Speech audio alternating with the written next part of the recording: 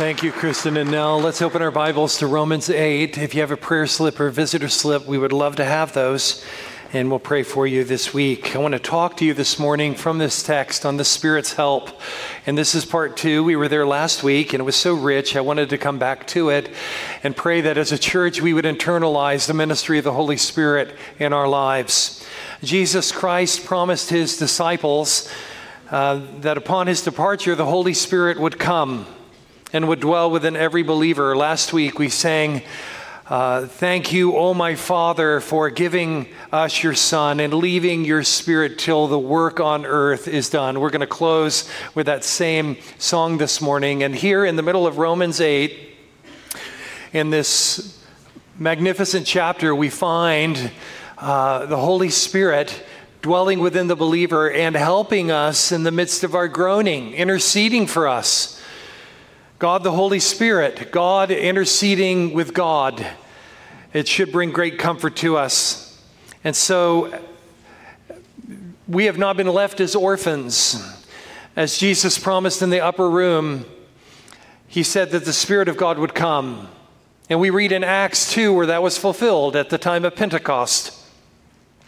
And the Spirit of the living God came to dwell not in temples made with hands, but within every born-again believer. Every believer in Jesus Christ, the Spirit of God dwells within us. And as believers who look to the Word of God as the authority of our lives, we should be very focused on the ministry of the Holy Spirit, moment by moment, day by day. I mean, after all, consider all that he has done. It is the Spirit of God who regenerates us. Jesus described the work of the Spirit in this world like the wind, going here and there, and we don't know where he's going or what he's doing, but he's accomplishing the purposes of God. And Jesus said, unless you're born of the Spirit, you can't enter the kingdom of heaven. Not only does he regenerate us and give us spiritual life in Jesus Christ, he produces spiritual character within us. We're conformed into the image of Jesus. We're baptized into the body of Christ. He sanctifies us as we yield more and more to him. He calls to ministry. I'm reminded of the response in Acts 13, where the church at Antioch got together and the Spirit of God, the Holy Spirit said, "Set apart Saul and Barnabas for the work for which I've called them." I don't know how the Holy Spirit said, but it was obvious to that gathering of believers, Paul and Barnabas were to be sent. And think, if you're in the church at Antioch, they're the last two you would want to send. Great teachers, send someone else. But no, they sent their best to the mission field under the direction of the Holy Spirit. The Holy Spirit seals us until the day of redemption. He empowers us. He fills us. It's a command in Ephesians 5. We're to be filled with the Holy Spirit, which means to be carried along moment by moment. It's something we're commanded to do, and yet it's something that happens to us. He's the source of our fellowship. He is the guarantee. He is the down payment of greater things yet to come. He's the source of our liberty. Wherever the Spirit of the Lord is, there is liberty, Paul wrote to the Corinthians. He guards us. He's the source of our power. He helps us. He's the one who produces fruit that comes out of our life that looks something like love and joy and peace and patience and kindness and goodness and faithfulness and gentleness and self-control. He's the source of our unity. He illumines our minds to be able to understand spiritual truth, because we know that the natural man cannot understand the things of the Spirit of God, for they are discerned by the Spirit. He teaches us. He indwells in us. He's the source of spiritual gifts. And on we could go of this wonderful ministry of the third person of the Trinity who dwells within every Christian. And so adamant was Paul about that in Romans 8:9, he said that if you don't have the Spirit of God, you don't belong to Jesus Christ. There's no such thing as a Christian without the Holy Spirit dwelling within them. So may God be pleased to fill us and to break us and to mold us and to make us this morning and every morning for his glory. So let's return to Romans 8, where we read Likewise, the Spirit helps us in our weakness. For we don't know what to pray. Anybody ever felt that? Don't lose heart. The Spirit of God that dwells within you, believer, knows what to intercede. And that's the joy of this statement. The Spirit himself intercedes for us with groanings too deep for words. And he who searches hearts knows what is the mind of the Spirit, because the Spirit intercedes for the saints. And that word is hagios. It means holy ones. It's not referring to a hall of fame. It's referring to every believer in Jesus Christ. We are called the saints of God in that we've been set apart for his glory. So in these verses, it gives us insight into the ministry of the Spirit. When we don't know what to pray for or what to do, we should have a calm assurance that he's interceding for us. And this ought to be the source of our peace. So just a quick review, and we'll get into some new stuff. Prayer and the Holy Spirit. There's a theme in Romans 8 of God's assurance for the believer, and the need we have to call unto him. I cannot think of anything more basic to what it means to be a Christian than prayer. If you're a child of God, you should naturally call out to your Father. That when the disciples said, Lord, teach us to pray, Jesus said, when you pray, pray in this way. And he gave them a model prayer, not one to be repeated over and over again, as if that's the only prayer life you could have. But he says, when you pray, pray like this: Our Father who art in heaven, hallowed be your name. When you pray, pray like this. At the heart of being a Christian is learning to talk to Father. And yet, something so simple is also perplexing. James Boyce wrote, I do not know any subject that has caused more perplexity for more Christians than the subject of prayer. Unless perhaps it's the matter of knowing God's will, and both of them are in these verses. Both prayer and knowing God's will are related in this passage. Prayer is simple. As a believer, I'm to ask God for the needs of my life. I'm to learn to worship him and acknowledge him and walk in his presence, knowing that I will give an account of my life to him on that day. But it's also perplexing. What should I pray for? How should I pray? Can I pray with assurance that God really hears me? Does he really hear me? Amen to that. He does hear us.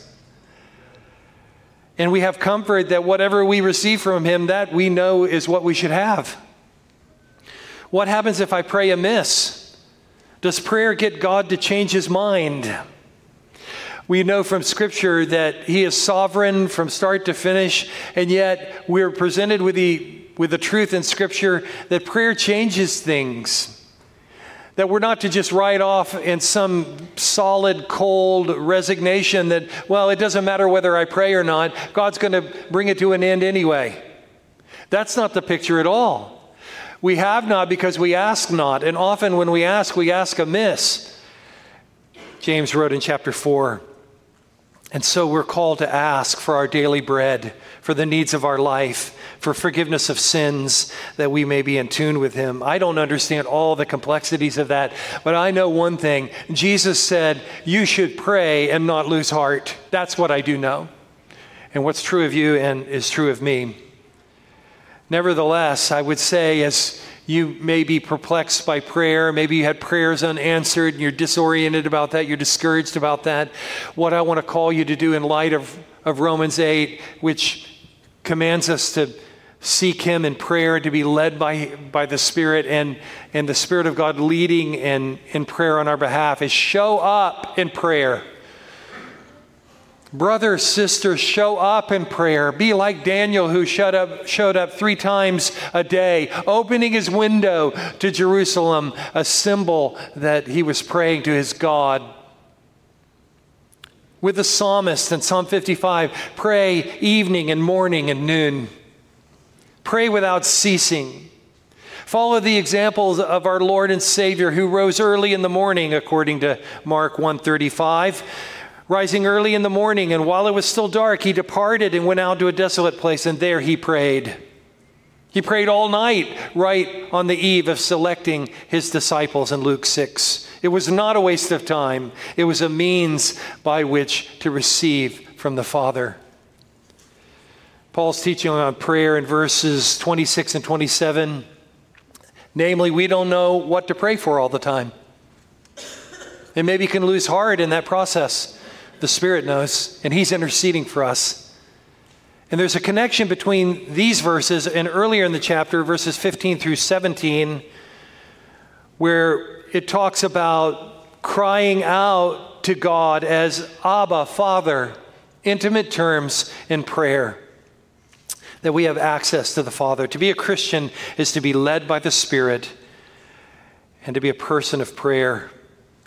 Do you think of God in Christ Jesus as your Abba Father, which is a term of endearment? Have you received the fact that to be in Christ, you've been adopted into His forever family?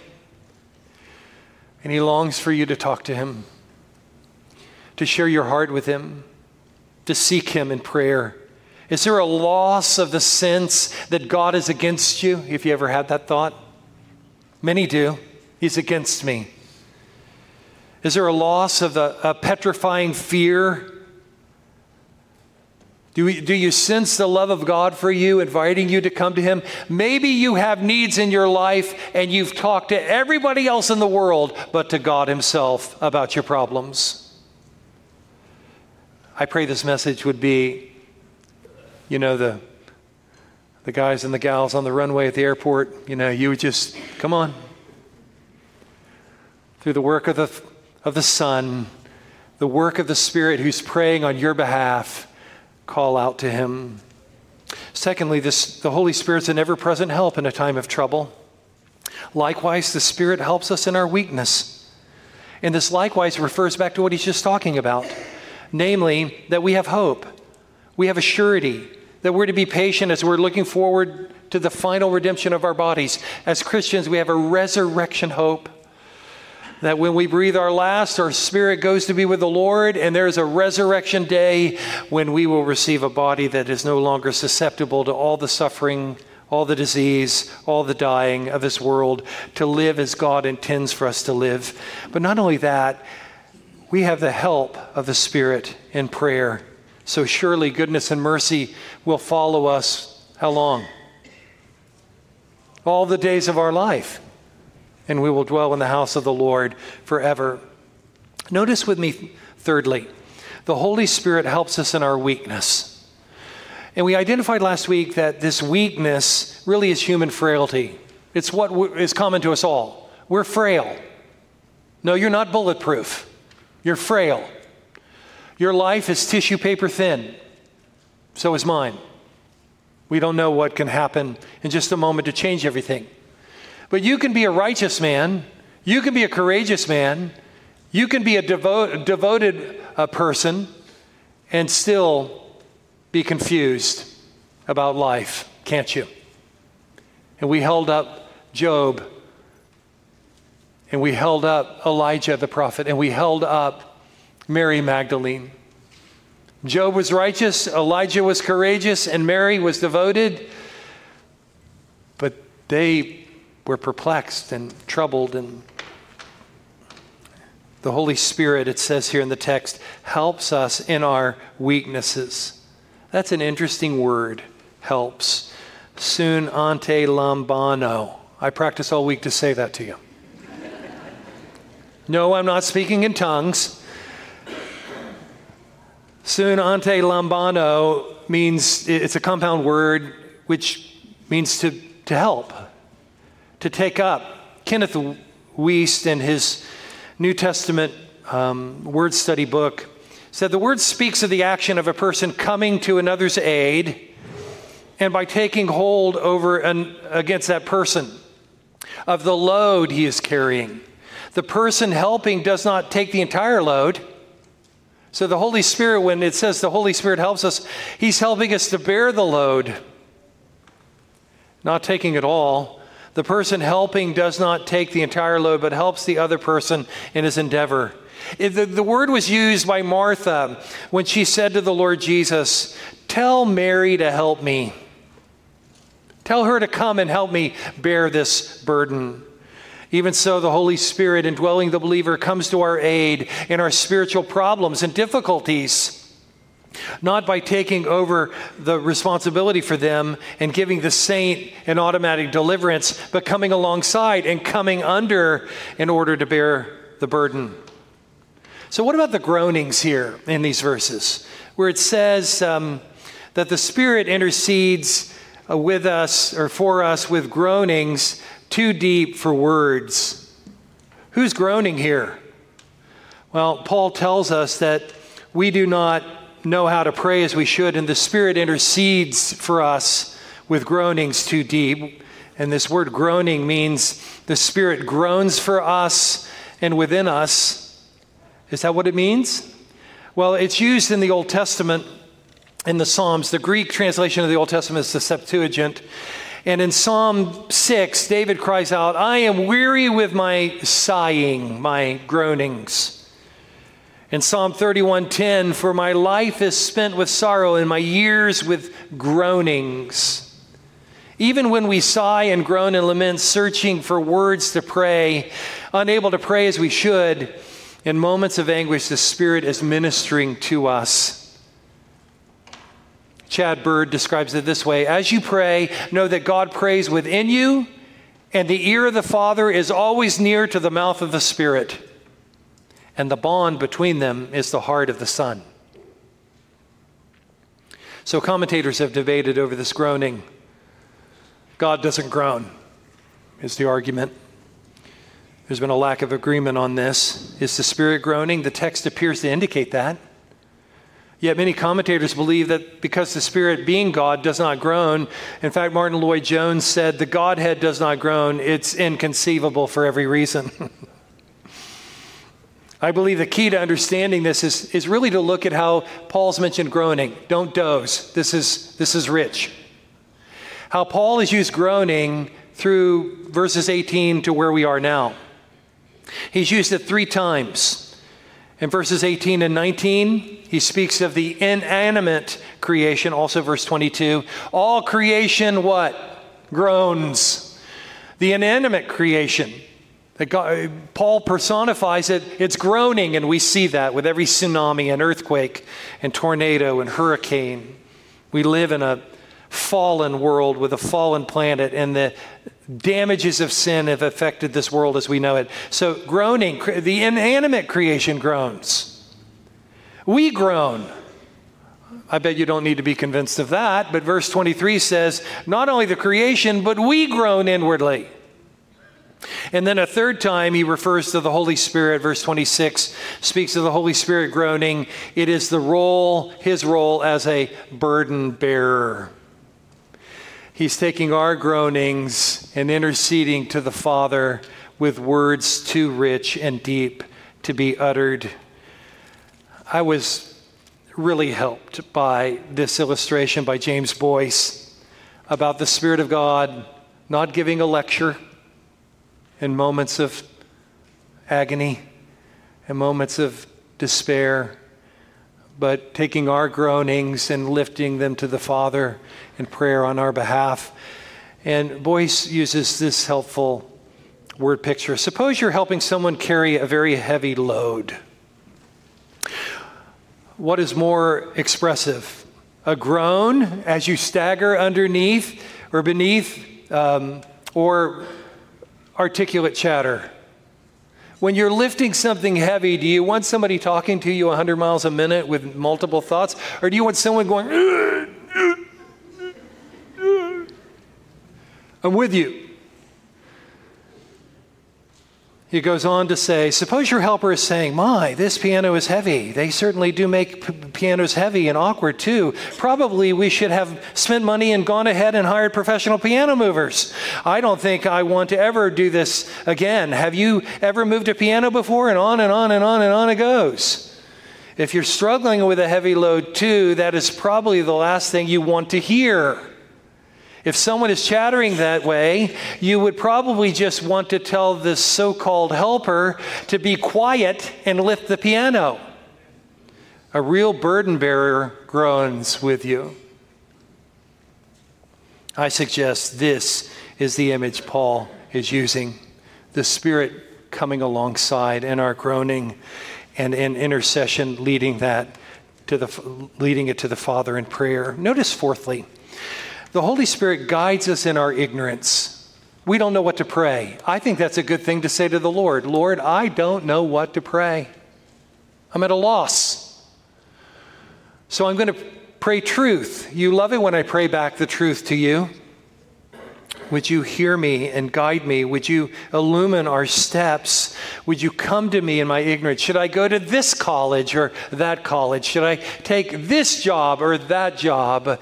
Regarding my parents' care, Lord, guide us in the cancer treatments or the medical counsel that we receive. On and on and on it goes. There's so many things that are complex and perplexing. But to rest in the Lord, knowing that He will guide us to pray according to the will of God. And notice, fifthly, the Holy Spirit intercedes to give us very important things. I put down 4 C's. If it's not helpful, forget it. But if it is, treasure it and remember it. So the Holy Spirit intercedes to give us very special things. The first I would mention is clarity. The Spirit of God intercedes. And what does it mean to be an intercessor? An intercessor is a person who pleads one's case. The Spirit of God praying comes alongside us to help us and to shoulder our burden and plead our case before the Father. And so He prays for us. And God is the one who searches the hearts. I think a good example of this is when Jesus said to Peter, can you imagine hearing this from Jesus? It's in Luke 22. Peter, Satan has requested permission to sift you like wheat. I don't know what that means, but that's frightening. Peter, Satan has requested permission to sift you like wheat, but I'm praying for you. I'm praying for you, Peter. And through the sorrow of the denial, he's restored again and would be the mouthpiece for God on the day of Pentecost.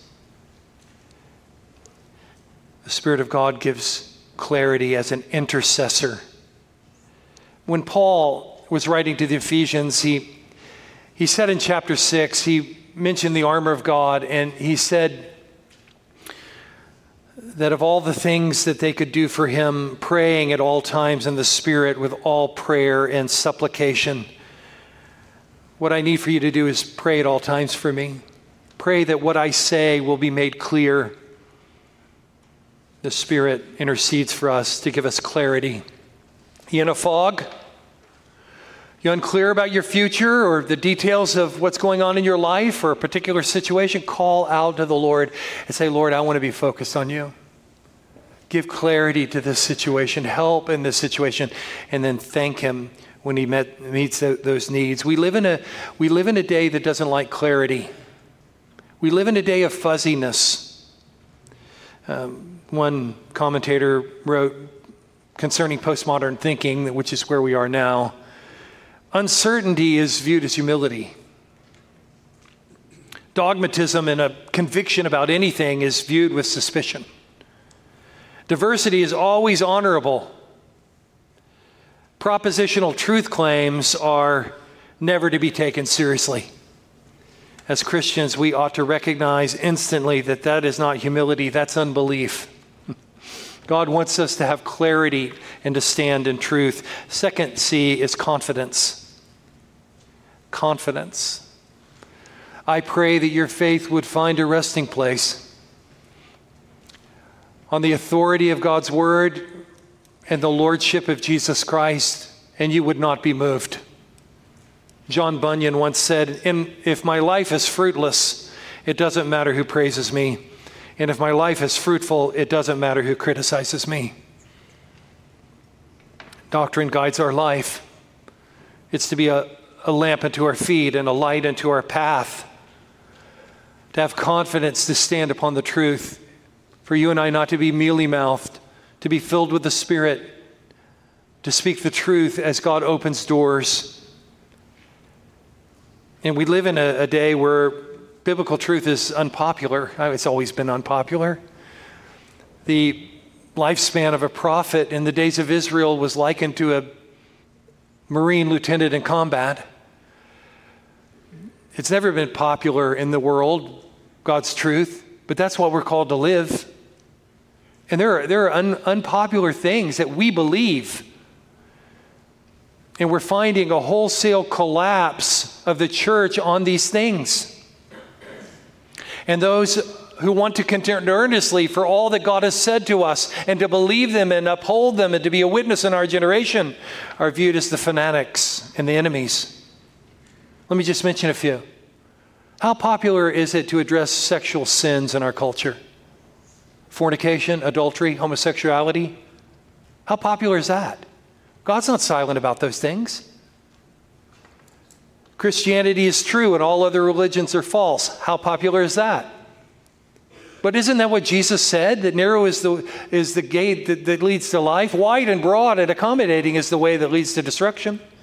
There's a way that seems right to the culture, but in the end is death. Hell is real. Nothing could be more clear from a survey of Jesus' teaching than hell is real. He taught more about hell than he did about heaven.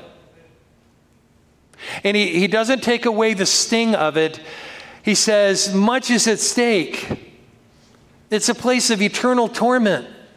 It's a rightful judgment. And while I don't understand that, and while I have no pleasure in even bringing it up, it should put the fear of God in every one of us. That if it weren't for the grace of God, we would be perishing. And we've been given a mandate to take this good news to the world, that there is a Redeemer. There is a Savior. We're either male or female, the Bible says. And this can't be changed. Abortion is murder. Jesus is the only way to heaven. It is the Spirit of God who gives confidence to stand on these things. And though the world has no patience for those who embrace it, we stand for the truth, no matter what may come. Clarity, confidence, courage, which is akin to confidence. 4 times, God said to Joshua in Joshua 1, be strong and very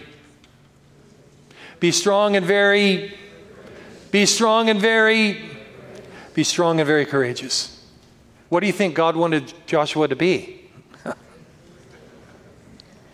Maybe Joshua was thick and he needed to be told 4 times. Thick just like we are. How often we need to come to the Word to be reminded that we would have a holy boldness and a courage to live for Jesus Christ in our generation. Confidence, courage, clarity, and I would mention finally comfort. Comfort. John 14 is the comfort chapter of the Bible. And Jesus said, let not your hearts be troubled. Believe in God, believe also in me. In my Father's house are many dwelling places. If it were not so, I would have told you. I go to prepare a place for you, that where I am, there you may be also. The comfort of the Holy Spirit, who's called the Great Comforter. Jesus said in that same chapter, I'm not going to leave you orphans. One's coming, the Great Comforter, the Paraclete, the one called alongside to help us. I find in the book of Acts, Luke mentions several transition verses in the book of Acts after a big event. One after chapter 6, where disunity in the church threatened the well-being of the progress of the gospel. In chapter 9, right after the conversion of Saul, Luke provides this summary statement in verse 31. So the church throughout all Judea and Galilee and Samaria had peace and was being built up and walking in the fear of the Lord, and in the comfort of the Holy Spirit it multiplied. May the Spirit of the living God come and bring comfort. That can come to your soul this morning as we come to a close right now with an appeal to the gospel. Maybe you're saying, I want this Holy Spirit in my life. I want this redemption and forgiveness and salvation you've been speaking about for the last 30 minutes. I need that in my life. How do I get that into my life? It's not by a work of righteousness that you do. It's not through anything you could achieve in your own merit. That really brings us to the purpose of the cross. If you've ever wondered, I don't see what difference the cross makes. Well, what it symbolizes is this, that God sent his only Son into this world on a predetermined appointment to die on that cross. That Jesus Christ was born to die. And that his sinless life and his death on the cross is a one-time payment, the only payment there will ever be for you to be forgiven, for you to be reconciled to God. And that it has purpose and intention. It will accomplish all the purposes of God. But in real time right now, for all who repent of their sins and trust in him, it is God's finished work. It is our hope. Because not only did he die, he rose again from the dead. He's a living Savior. And the good news comes to you this morning, live stream to you, wherever you may be in this world. That if I turn from my sins and call on the name of the Lord, God will come to me. God will save me. God will redeem me. I will be his, adopted into his forever family, justified in the courtroom of heaven, not because of who I am, not because of what I've done, but because of what Jesus Christ has done for me. And the Spirit of God comes to dwell in such a soul. Every believer, he dwells within us to do all the things that we've mentioned, and certainly to intercede for us when we wonder, how can I go on? He's with you.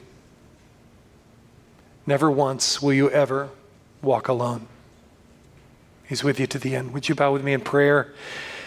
We're going to sing, and it is an opportunity to respond in faith.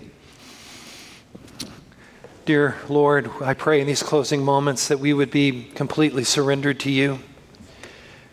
I pray, Father, that it would be a time of personal inspection of our hearts, that you would search us and try us and see if there be any wicked way in us and lead us in the way everlasting. I pray for those that are grappling and dealing with what does it mean to be saved? What does it mean to be a Christian? That, Lord, you would be moving in their hearts, and that this morning you would bring them to your side, bring them to yourself. Lead us now, we pray, in Jesus' name. Amen. Let's stand together as we sing. If there are needs on your heart, you come.